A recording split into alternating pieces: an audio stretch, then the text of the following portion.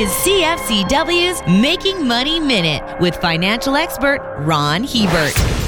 There's a reason they call bond investors the smart money. They usually figure out where the risks are and make the appropriate adjustments long before stock players catch on. Current yields on U.S. bonds below investment grade are 4.4%. The same class of junk bonds in China are yielding 10 to 12%. This is signaling a problem. The risk is a Chinese company called Evergrande. They have about $300 billion in debt they're about to default on. The failure could swamp Chinese markets just as Lehman Brothers did 13 years ago over here. China's junk bond market is telling Asian investors to go to DEFCON 6 or high alert. For more information, listen to our Making Money show hosted by Ron Hebert and Gord Whitehead at letsmakemoney.ca or cfcw.com.